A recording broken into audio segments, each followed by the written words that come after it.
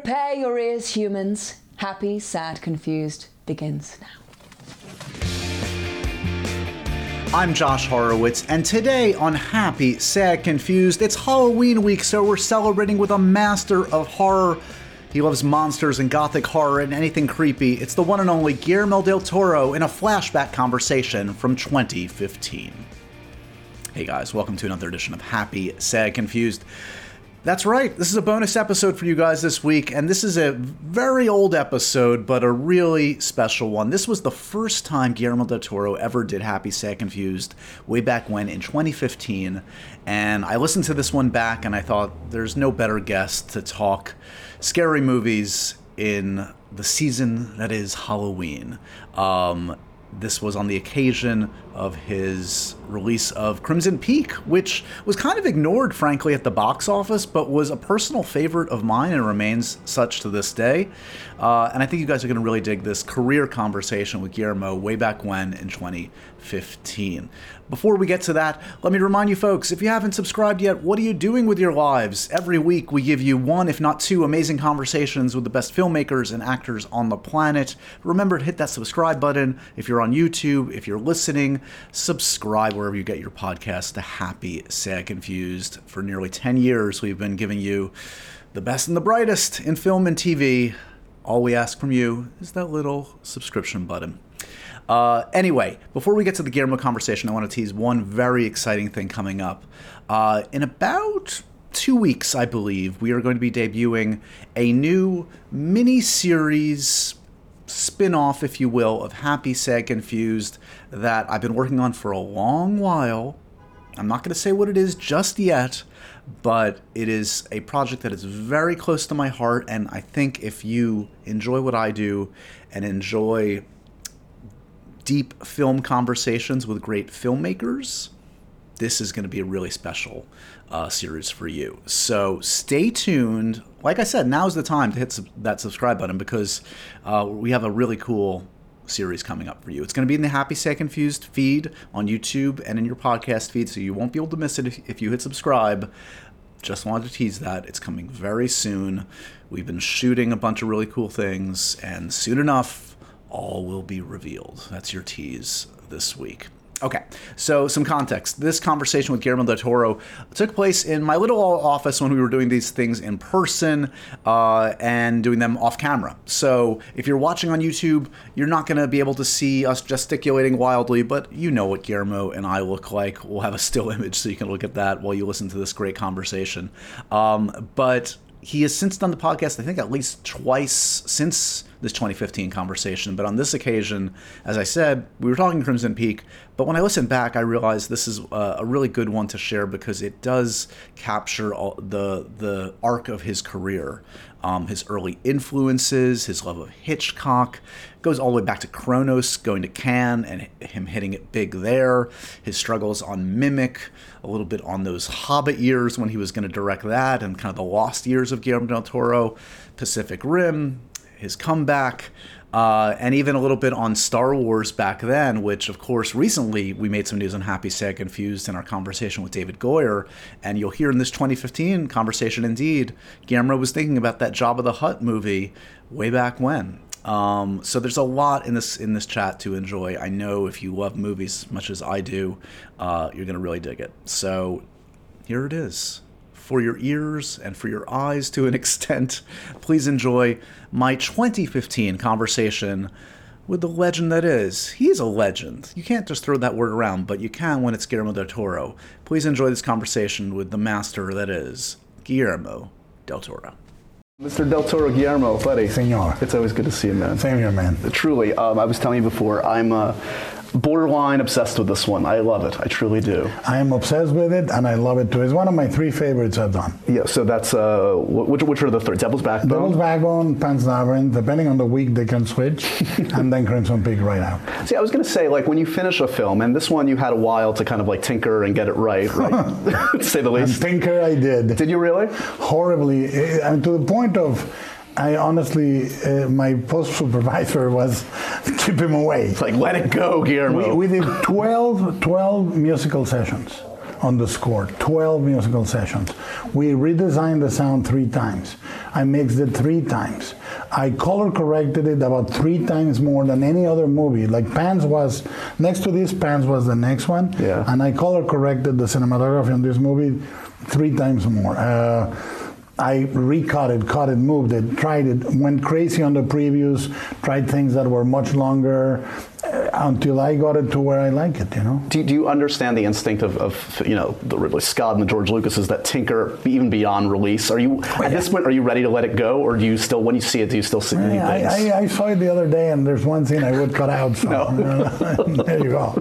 So I mean, I'm happy to hear that you're pleased with it, as you should be, because I'm curious, like when a filmmaker completes a work that they've labored on for a while, do they see the flaws? Do they see? Are they proud? Like, are they psyched about it? You seem actually psyched about it and not sick of it, which is a good sign. Yeah, I think. you know, there was a moment where I really was afraid for my sanity. Why? What was happening? Because I kept coming back and saying, I'm going to need to open. We were printing the final reels, you know, and I would say to the post supervisor, have you printed reel 5? No. Okay, we're going to open it again, and I'm going to take this line of dialogue out. Right. Really? I go, yeah. And to the point of obsession, you know. It's funny. I mean, you begin the film. I believe literally the first line of dialogue is what goes surreal, right? Yes. And I feel like it's kind of. You know, without ruining stuff for the audience, it's disingenuous. To me, I don't think of it as a ghost story. I feel like it isn't. It's a story that has some ghosts involved. It's exactly what she says to the publisher. It's not a ghost story. It's a story with a ghost in it. Yeah. And look, Gothic romance in general is very important to understand. Gothic romance is not a horror film. Is atmospherically like a dark fairy tale with supernatural atmosphere and elements and scares, but it doesn't function as a horror film. And at the same time, Gothic romance is not pure romance. Yeah. Gothic romance was born out of the will to marry love and death. Yeah. And a nostalgic sense of loss. So it's a hugely romantic movie, but with a lot of darkness. Well, that's what I was going to say, is like you describe yourself, and I think it's apt, like you're not a cynical filmmaker. No, you're very much a romantic that happens to just also love darkness, and there's some horrific imagery in all your films, but it comes from a romantic place, which is an interesting juxtaposition. I get high on my own supply. You know, I truly use my product, and I feel that even in something, when you approach an idea as insane as Pacific Rim, giant robots, giant monsters, I do it straight. I believe in giant robots. I'm not being ironic or postmodern. Same with Gothic romance. I think the movie has this heightened tone of melodrama, right? And I went for broke for it, you know. Plus, you threw in Tom Hiddleston's rear end. Yeah, well, he was very, very eager to throw that rear end. He suggested one day, how about I just drop trout today? Can I be naked for the breakfast scene? No, Tom. We gotta wait for the love scene. Can I be naked in the waltz? No, Tom. Wait for the love scene. We had the subplot, the subtext that I'm a nudist throughout the entire film. It doesn't work. I think he was toning those buds. He is a great romantic hero for this kind of a thing. He fits this to a T. He does, and look, I can tell you 2 or 3 ways to make Crimson Peak eminently more of a commercial ride that I don't take. You know, like you give the ghosts a moral or religious weight. They are evil, they're demonic, they're whatever. I refuse to do that. The ghosts are used in a really interesting way that relates to Devil's Backbone, actually, if people watch them. And the other thing is, instead of making the villains so hateful at the end that you want them to die, you create an empathy. And, you know, little by little, and the same was in Devil's Backbone, you give them their most humane moments as the movie advances, and it makes for a more moral gray area, but I'm really happy with that. Are you a believer yourself in supernatural and ghosts? I have. I mean, I have experienced that, and I believe. Because, and everybody in my family, most people have experienced that, you know. I don't know if it's in the water, but in Mexico it's more usual to encounter the strange and the supernatural. What's the one that sticks out? Is there one incident that you think of? Well, the one that sticks out was when we were scouting The Hobbit in New Zealand. I always when I stay in hotels, I look for the haunted room, and in Waitomo, and you can do it yourselves if you go to Wellington on New Zealand. In Waitomo, there is a hotel, the Waitomo Hotel, and there is a room, I think it's 12C. where is famously a haunted room. And it was closed. The hotel was closed for the season. It was 8 of us. And the manager opened the hotel, really angry that we were making her open the hotel, gave us the keys and said, go. And I said, can I get the haunted room? And she said, oh, there you go. I go, I'm watching The Wire. I'm watching Omar and Stringer Bell, like doing a parlay, you know? Sure. Nothing haunting about it. And my Mac, and all of a sudden, and it's in the movie in Crimson Peak, I hear a horrible murder in the bathroom. Horrible. A woman... Like screams? Just like... A woman screaming, like you have never heard those screams. Huge pain. And then I get up, I look, I trace it to a vent in the wall. I listen, and it's a vent that goes to the cellar of the building. I get really jittery, but I sit down, ready to admit Stringer Bell into my life again. And I hear a guy sobbing loudly with regret. And then I put the earphones and I watched the whole season. This is the only time The Wire is like a respite. It's the nice place to go. Whoever got killed, I didn't care. It's a romantic comedy now. Because the room had a huge window, a balcony, and I swore, I was saying, I didn't want to go out into the corridors. I said, I don't know where the other 7 people are. And I'm not going to be running like Danny in the tricycle looking for who is there. And I swore that if I lifted my eyes from the computer to the balcony, there was going to be somebody knocking slowly in the window. I said, no, I'm not going to do that. And the next day you left the Hobbit project. This was an omen. No, I didn't sleep, and the next day we continued scouting up north.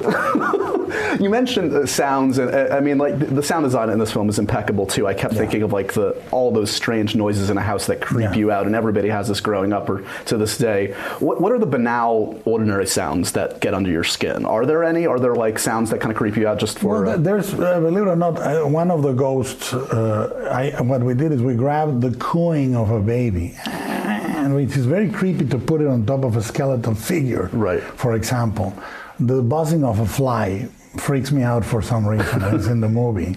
And then there is a low frequency that is that affects us as mammals. I think it's a frequency that we used to sense as earthquakes or volcanoes. So it's ingrained in our DNA to react with fear to that low frequency, so that freaks me out too. So since we have some time, I want to go back a little bit and jump around to the career. We've talked many times over the years, but this is kind of like, this is your life, Guillermo Del Toro. I want to go back to the beginning. Okay, so like, who was the biggest influence on your life, like growing up in terms of like pop culture? Who did you learn who did you inherit some tastes from or some proclivities towards? Well, look, I studied very carefully Hitchcock. You cannot see it in my work, but I studied Hitchcock a lot. I liked that he was Catholic and repressed and fat, but also I loved that he really could verbalize what he was doing, and it didn't get in the way of the work of art. I loved that. I liked that he seemed to be a reflexive artist that could articulate what he was doing.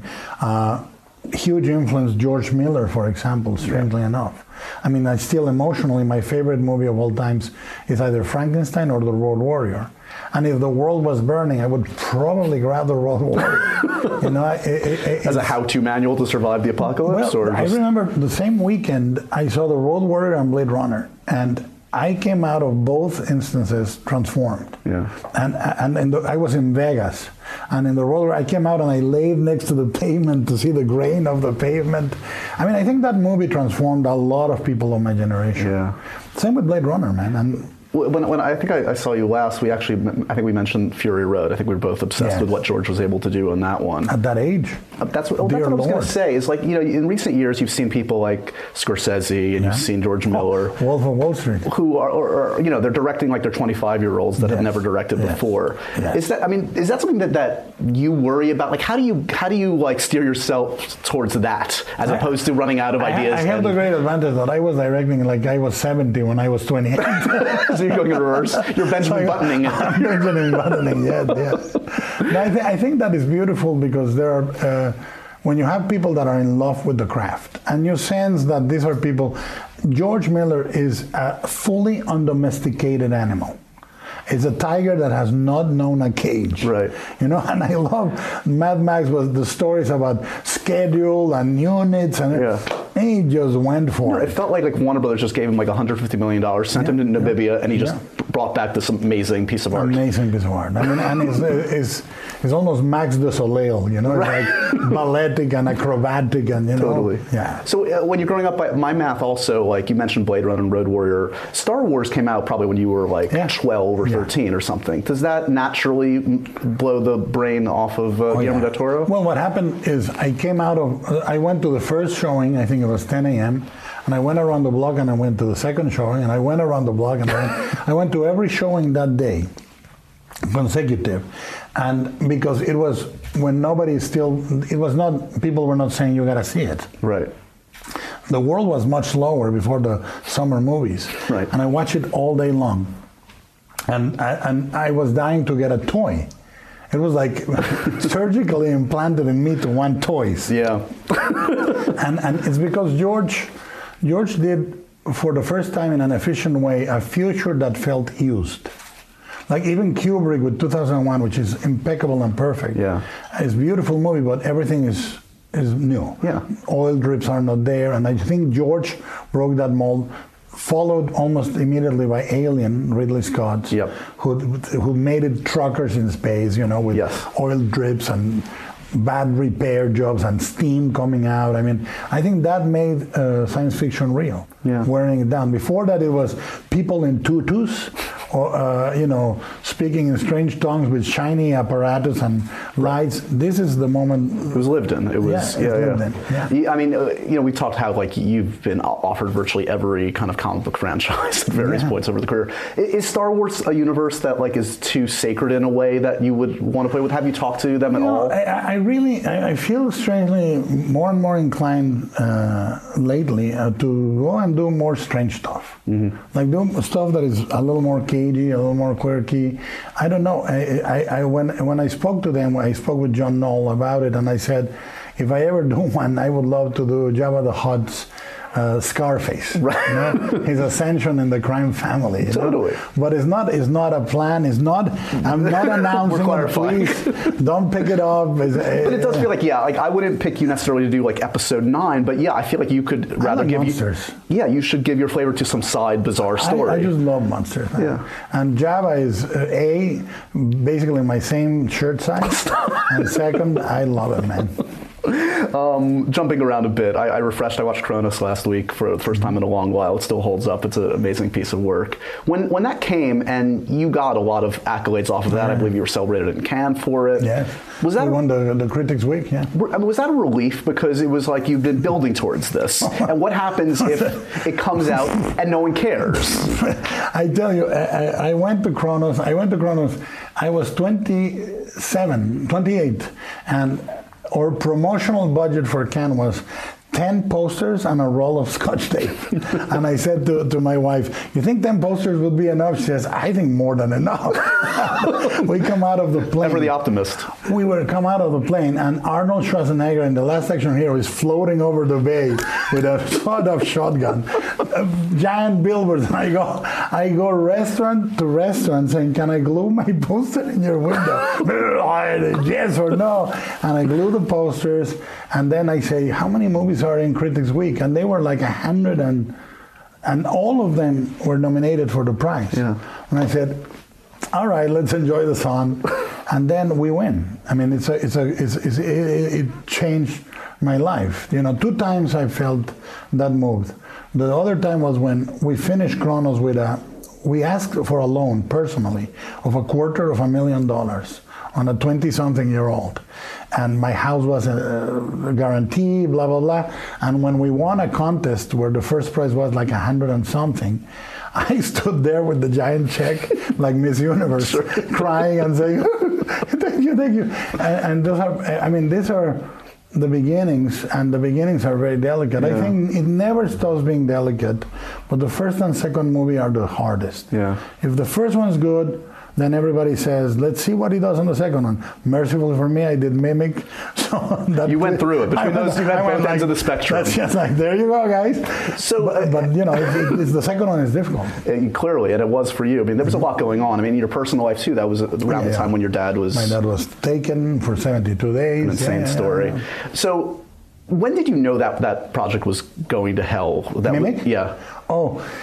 You know, I got the sense of it one day when I got into a conference call. No, we were in a conference table, and Michael Phillips, one of the producers, for the longest time they were bark beetles that fed on the trees of Central Park, and they propagated a disease through the air, blah blah. And all of a sudden, Michael Phillips says, "What if we make them cockroaches?" And I just felt, this is the end. That's it. And then everybody said, "That's a great idea, New York." And I said, "Listen," I said this, I really did. I said, "From now on, no matter what we do, we're going to be the Giant Roach movie." "Oh, no, you're wrong. This is very..." And what were we? The Giant Roach movie. Would you ever work with the Weinsteins again, or is that too much? You know, we have a friendship. I mean, we get along. We see each other. Is, you know, never say never, right? Yeah. I mean, I part of me loves Bob, and I love Harvey. Yeah. I really get along with Harvey. Since then, do you feel like it seems to me, looking at what you've produced since then, you really haven't made any compromises. Like, do you ever feel like you have had to make a compromise artistically on any of your projects? Never again. Every movie, if you like it or hate it, is my fault. Yeah. You know, I think that from then on I've been free.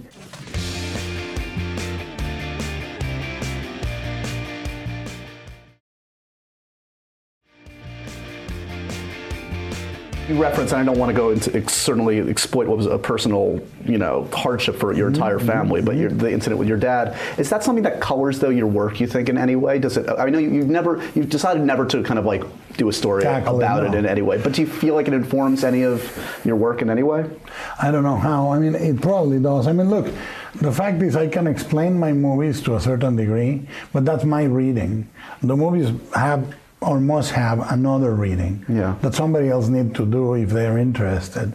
I'm not, I when people say, oh, you classify them this way and maybe it's a simplistic way or not, but that's how I articulate them. Yeah. There must have a second reading. I mean, there is an extreme preoccupation with death, of course, but I'm not sure it permeated. It made me a better person, that's for sure. How so? What? Just in appreciating? Well, it's weird because until my dad was kidnapped, I had his shadow over me in a big way. Like I was his son. He was a very famous man. Yeah. He was a big man, and then when he came out, I was a man and he was a man. Just another guy. Yeah. And I loved him, but he was not this childhood giant. Sure. It was a guy that I loved, so it was very different. What about having kids? Does that change? I mean, certainly you're everything. Well, it certainly doesn't feel like your films have softened in any way. No, but I actually became incredibly sensitive to the female protagonists, to actresses, to what they do in my films. If I didn't have my kids, I wouldn't have been able to do Pan's Labyrinth. I wouldn't have been able to do Crimson Peak, which is incredibly female-centric, Sure. And I'm very aware of the power of my wife, my daughters. Is just their power is so strong, and I always wonder how can any artist represent women in any other way but strong, because everybody around me, my mother, everybody, all the women I know are strong and powerful and full of a core that we lack. Yeah. You've got two great performances in this one, Mia and Jessica. I know it's a great acting stretch for her because in real life she's always smiling, and in this film I don't think she smiles once. Yeah, and look, I made it very clear to both of them, you're going to represent two sides of love. Mm-hmm. And two sides of love, not towards a man, just two sides of an understanding love, and they need to be fully convinced of that each of them is right. Sure. Like each of them needed to be the protagonist in her own mind, We talk about not making compromises because I think of Hellboy, where you really stood fast with your soulmate, Mr. Ron Perlman. Another 8 years. and he was someone that was not necessarily the studio's pick, to say the least. When I used to say Ron Perlman, they say the owner of Revlon. No, the actor, the guy. We'll get Alan Barkin in the thing too. It'll be perfect. Yeah. No, it was. But they weren't like Vin Diesel, right? Did you ever Nicolas consider Cage, it? Vin Diesel, The Rock, Did they make a compelling argument for any of those? Were you tempted at all? No. I mean, I just said, look, I would tell Ron, I'm going to take the meeting, but don't worry. Mm-hmm. And then I would take the meeting and say, I'd rather go with Ron. And then every time they would come back, I had a meeting with a super powerful producer, and he said, your movie's green lit, but it's not going to be Ron Perlman. That's all I'm asking. Same script. And I said, this is not my movie. I mean, and I always had this certainty after Mimic. See, Mimic did that for me. Mimic taught me the most powerful word in the English language. No. and the thing is, at the end of the day, your name is on the movie, you're responsible. You can tell stories, or I can tell you, oh, it's you.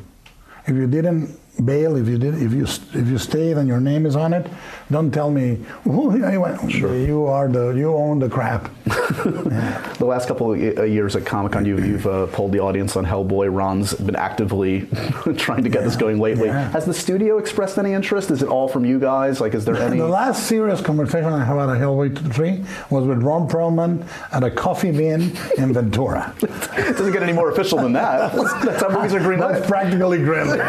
So, it was Ron with his vanilla frappuccino about, 4 weeks ago? Right. I mean, I adore that guy, man. I mean, he really is my brother, and I would love to do it. I would love to do Hellboy 3. And I frankly, honestly, part of me is maybe not savvy enough, but I understand why they do it, because the two Hellboys made a lot of money on DVD and Blu-ray. Right. They made enough money theatrically, but the DVD and Blu-ray markets are gone. Yeah.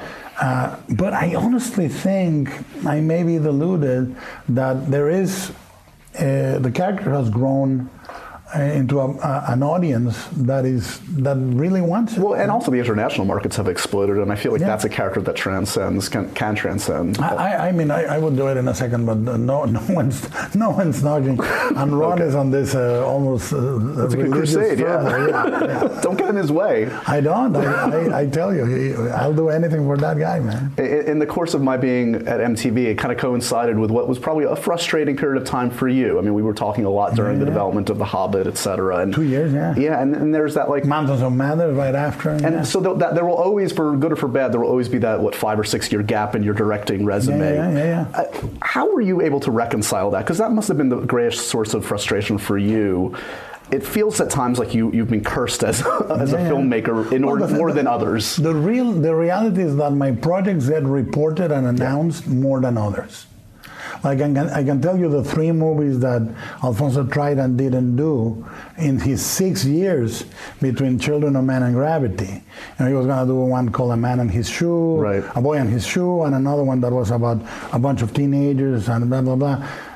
And they don't get reported. For some reason, I get reported, I get announced, and then I have to own the fact that they happen or not happen. But it happens to everyone. I mean, the gap exists there, but I kind of felt good about the gap because I co-wrote 3 novels, produced 3 films, produced 2 animated films. I was not exactly sitting on my laurels, and co-wrote the trilogy, and I designed my 2 Hobbit movies completely, as much as I could, and I left all that there. But I actually, the thing that hurts for me is Mountains of Madness. Yeah, that one hurts because that's a horror movie. Like Crimson Peak is not a horror movie. Now Mountains of Madness is a horror movie. It was going to be a scary movie and a beautiful movie. And infamously, you were like a week or 2 away with like Tom Cruise attached to all of it. I was with Jim Cameron producing. Yeah.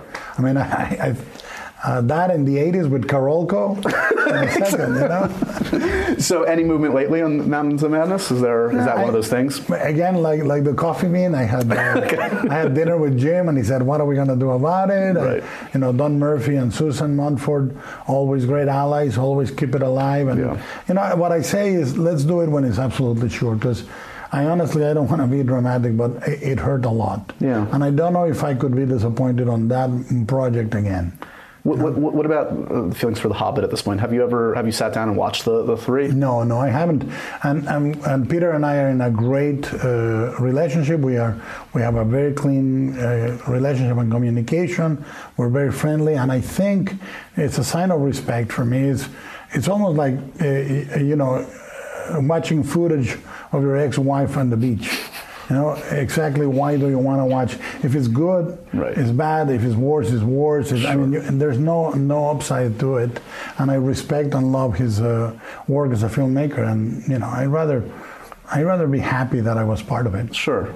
So Pacific Rim, which was the largest in terms of scale of a film that you've done, was it at all difficult to kind of retain kind of like your creativity, your control over that as the scale exponentially grew? Nope. That movie was fully in my control. No, it feels it doesn't feel compromised in any way. I hate to not have great anecdotes, but that movie, if you hate it or love it, I did it, and it was great. It was really hard to gauge the marketing of that movie because I always felt that the robots were pushed to the front and the monsters were not. They were almost kept like a secret. Sure. You know, and I think the whole concept what attracted me was monsters and robots. That's what made my 11-year-old mental light bulb go up. Right. And you know, I'll never know exactly if it could have been different. It was, you know, a lot was made about the tracking, and tracking doesn't mean popularity. It means people knowing about it. Yep. We tested incredibly high. We got a great cinema score, meaning audiences were connecting, but no one knew. I mean, when the movie was opening, we were below grown-ups too in terms of awareness. Right. Now it's awareness, and that's a thing that worries me because I would have loved for people to know more about it. Well, it's a crazy world when like what a film grosses like around 400 globally, and it's a gray area whether you get the green light or not for a sequel. Yeah, 411, it's pretty good for. Seems nice. It's still my highest grossing movie. You know? And an original property. I mean, that's an achievement. And you know, Legendary always, you know, the reason why they started Pacific Rim 2 is they showed me, look, we've made more money than this, and this huge franchise's first movie. Sure. The fact is, what we need to do on the second one is you need to use everything we learned and make it for as tight a budget as you can, and go for it. You know. So as we sit here today, I know in the last couple of days it's been talked about whether this is a Go project or not, or it's on the shelf. It's certainly not my next movie. It's definitely not. No, because with the push. You push the release date, so I feel compelled to go and do something small and weird, you know. And then because I need like a breather and a little more madness in my life. Yeah. But in 3 weeks we are delivering a budget and a schedule. Yeah. And a new draft of the screenplay, and then the studio knows how much it costs, what is it about. And then they'll decide if they go ahead or not. Is the small weird one something specific? Because you had mentioned doing like a black and white thing that was. Yeah, I've learned, and you know, I've learned it through the years. You want to make God laugh, tell him what your next movie is. You know.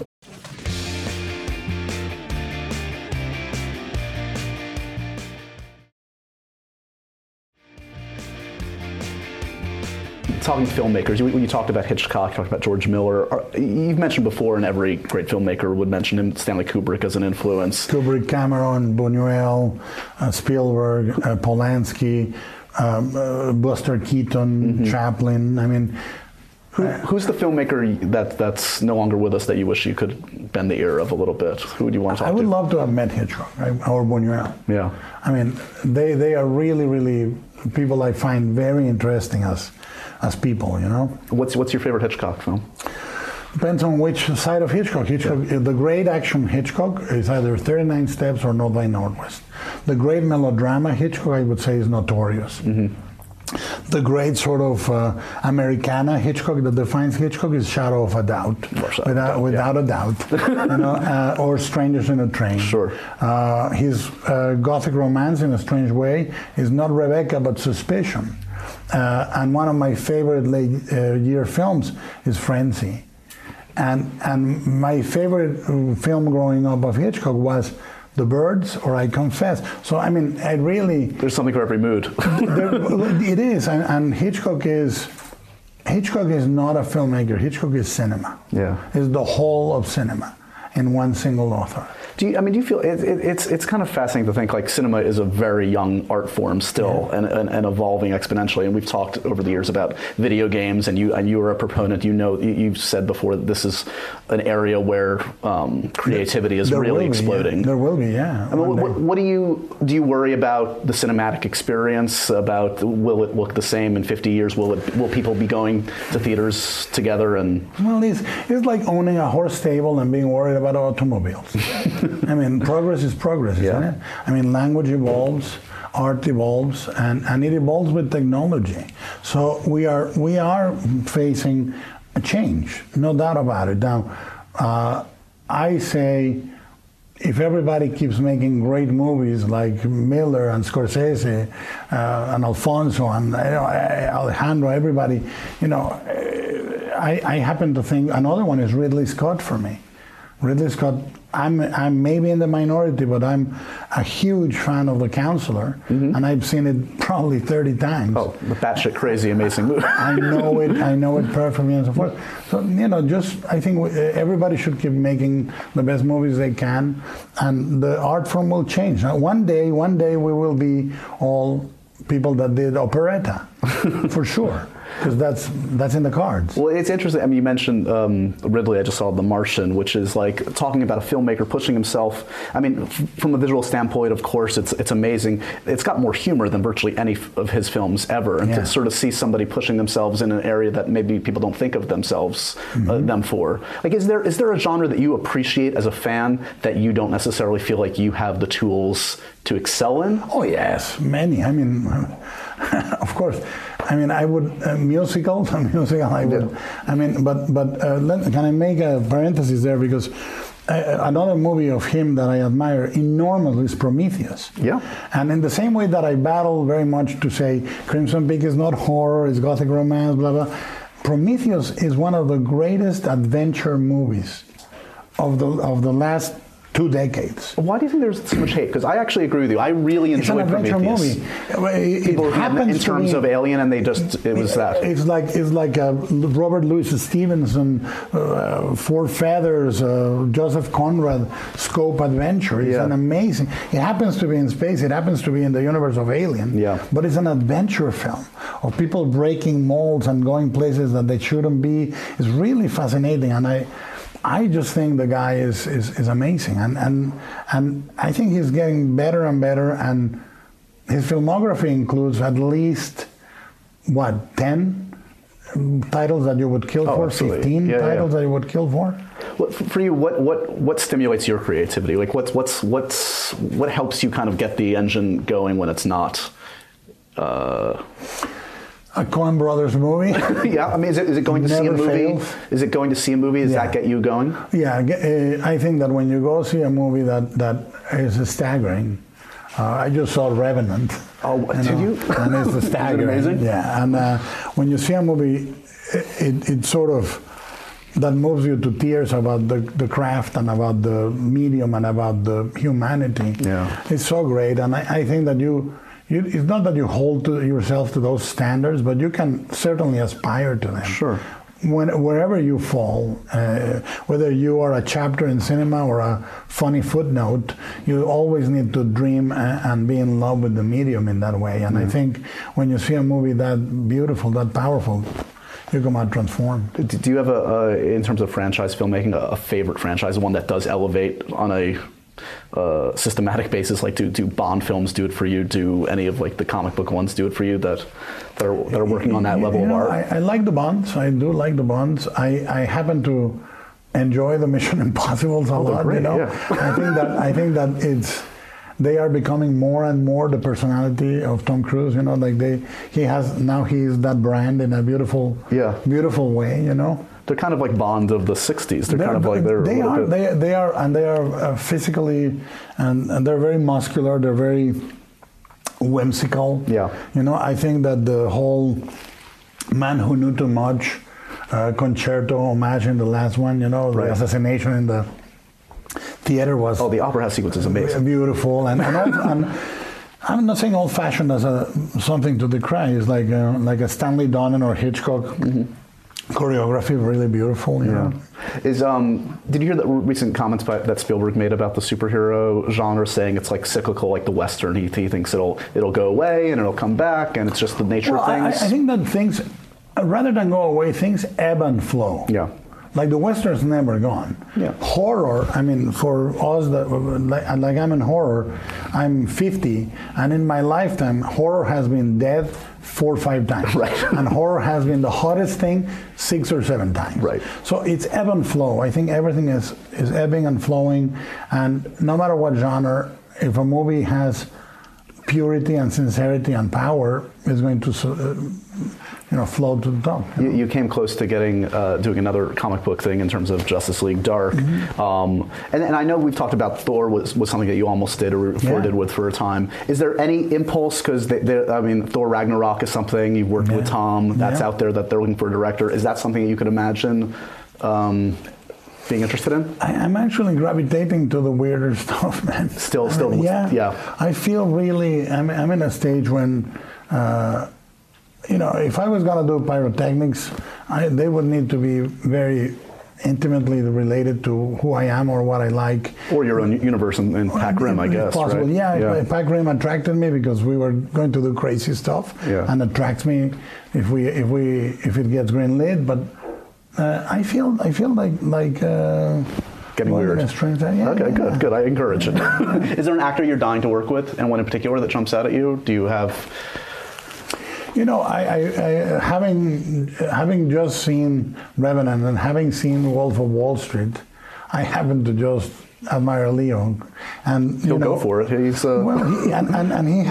is a big connoisseur of the weird and the kinky cinema. Right. We have an affinity for Todd Browning and freaks. All right. Huge affinity. Is that true? Yeah. He's a Freaks fan. He's a Freaks freak. Okay. Yeah. Okay. Good to know. Very big, and I've known his dad longer than I've known him. Yeah. But his dad used to be an underground publisher and very involved in underground, and all that history of comics I can talk with Leo or his dad very easily, with George about Crumb, Richard Corbin, Jack Jackson. Right. Yeah. I know he for a while he was developing like a Twilight Zone movie. I was intrigued by that to see what Leo would do with that.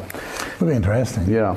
Is there working with actors over the years, do you feel like that was something that took a while to did you perfect a technique? Did Cronus versus Crimson Peak, do you think you're working with on set differently? Well, yes, hopefully. Yes. I do think you learn. I mean, I learned that brevity and intelligence in the direction, not complexity. Yeah. You don't wanna come out to an actor in the middle of a shooting day with an intellectual concern. Right. You don't want to come and say, remember, this is the moment where the character is remembering when he was a child. I mean, you come in with an activity. It's more practical. It's just, yes, you are thinking of this, you're doing that, and a verb, and communicate it in 10 words or less, 20 words if you must, but don't go into a conference with the actor. Yeah. Give him tools, give him trust or give her trust, and be with them. And the other thing that I find important is be next to the camera. Mm-hmm. Don't hide in Video Village. Don't be in Video Village. I mean, I really, unless it's a complex shot that doesn't allow me to be next to I try not to be in Video Village. I'm with a little handheld monitor next to the camera. Well, what happens when an actor is delivering a performance in just a different key, like a totally different kind of key than you need? Like, do you sort of accept it and sort of like, okay, we're going to explore this path? Or like at this point, do you feel like you can shift them towards what you have in your mind, or do you just sort of have to go with it? The trickiest thing is tone. If you're going to deliver a certain genre of dialogue, and the actor is making it earnest, it just sounds worse. Yeah. So sometimes you need to make it lighter, or to assume, when you're delivering a Blade 2 line, the virus is spreading exponentially. They will soon overrun the city. Whatever it is, you want it to be almost pattern, banter. And when they are delivering something, for example, in Crimson Peak, is sort of a couple of notches overwrought into melodrama. You want to stay in that. And the way you correct that, if I may suggest something, is you don't. It's like shooting in a shooting range. If you're not reaching the target, you don't take one step or one step back. You take 5 steps forward and say, try it this other way. Yeah. And then 5 Not a slight steps adjustment. back. You say no, you go, let's try this. And you kind of break it. You say, try it this much different or this much louder or something. Not little steps, bigger steps. Do you ever give a line reading, or is that something? No, I've never done. I mean, I've never done it also with my accent. It would need to be Treasure of Sierra Madre, you know. Have you ever had to fire an actor? Huh? Have you ever had to fire an actor? No, I don't think so. Okay. No, maybe I conveniently forget. Except for Ron Perlman on this one. Ron Perlman was going to be Tom Hiddleston. Right. Who's the most underrated person on a set? Who doesn't get the credit they deserve that you are leaning on, that it makes or breaks a production? That's easy. The worst job in a set is a focus puller. Yeah? Of course. It's just because if he does his minutely job, off, it's... If his job is right 99.9% of the time, nobody cares. If his job is wrong one time, he's a complete moron and they want to kill him. You know, I think it's the toughest job on the set. It's also, people think his metrics and his technique. Yeah. It's pure instinct. Yeah. It's pure instinct. It's a beautiful, beautiful craft. And I think it's the director's job to know what is at stake in all these little jobs. Because, and that's what I'm very thankful that I did about a dozen movies and about 20 episodes of TV before directing, working in different capacities. Because if you want to any day be in charge of a movie set, work on it. Yeah. Because then you know what the people working for you are feeling, you know? When you're on the set of this one or on Pac Rim, and these sets are ginormous and it's insane, are you giddy just seeing what you've been able to kind of create and kind of like, this is all here because of me? Not in an ego way, but like it's a kid in a candy store, I would imagine. That happened the first time Ron walked in as Hellboy. Yeah. In full costume and makeup. I was like, you know. We've done half the job already. I was super happy. I remember on Pacific Rim when we built the compods in a real gimbal to shake them, and I got the first footage with the cranes going at them, and it was a very difficult, technically very difficult movie, and I thought, this is fantastic, you know, and it happens on Crimson Peak when we walk into the house. Absolutely. I mean, I really wanted the house to be, along with the wardrobe, to be an instrument of storytelling, to tell you who they are and sort of evidence their state of mind by showing the house. Sure. You know, and the moment we entered the house, I felt, this is fantastic. You know? Going into slight spoiler territory, but there's a murder in this one that involves kind of like a bloody tear that is just a great image. Is that something that, like, where did that come from? Do you recall? Well, I thought it was important to have a final moment for that character that would be emotional. I tried different things. I had lines that didn't work. I had a moment between them that didn't work, and I finally said, you know what, let's put the tear, let's do the tear, because we were congesting the eye with blood. Yeah. And I said, what if we have a little overflow, you know? Is there a scene in particular in Crimson Peak that is the one that brings a huge grin to your face? Yeah, I mean, there's many. I mean, I honestly, this is my third favorite film I've done, but I can tell you, if I had to choose from the beauty, I would choose the waltz.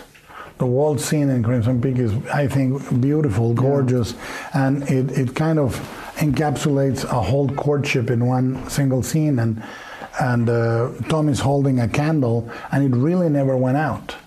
It really just stayed up. That's how good a dancer he is. I'm just glad you convinced him to wear the pants for it, because his initial instinct wouldn't have worked for the final product. The G-string was wrong. but the other thing that I remember I mean, I love the murders. Yeah. But I think that the most sickening scene for me is when she's feeding Mia. Yeah. When Lucille is feeding Mia some porridge. It was a really intense scene and a very violent scene without anything happening. You know, it's a truly great piece of work. I'm dying to see it again, and I will very soon. Thanks so much as always for stopping by, man. You're one of the best out there, and it's always a pleasure to talk to you. See you later, guys. Thanks, buddy. And so ends another edition of Happy, Sad, Confused. Remember to review, rate, and subscribe to this show on iTunes or wherever you get your podcasts. I'm a big podcast person. I'm Daisy Ridley, and I definitely wasn't pressured to do this by Josh.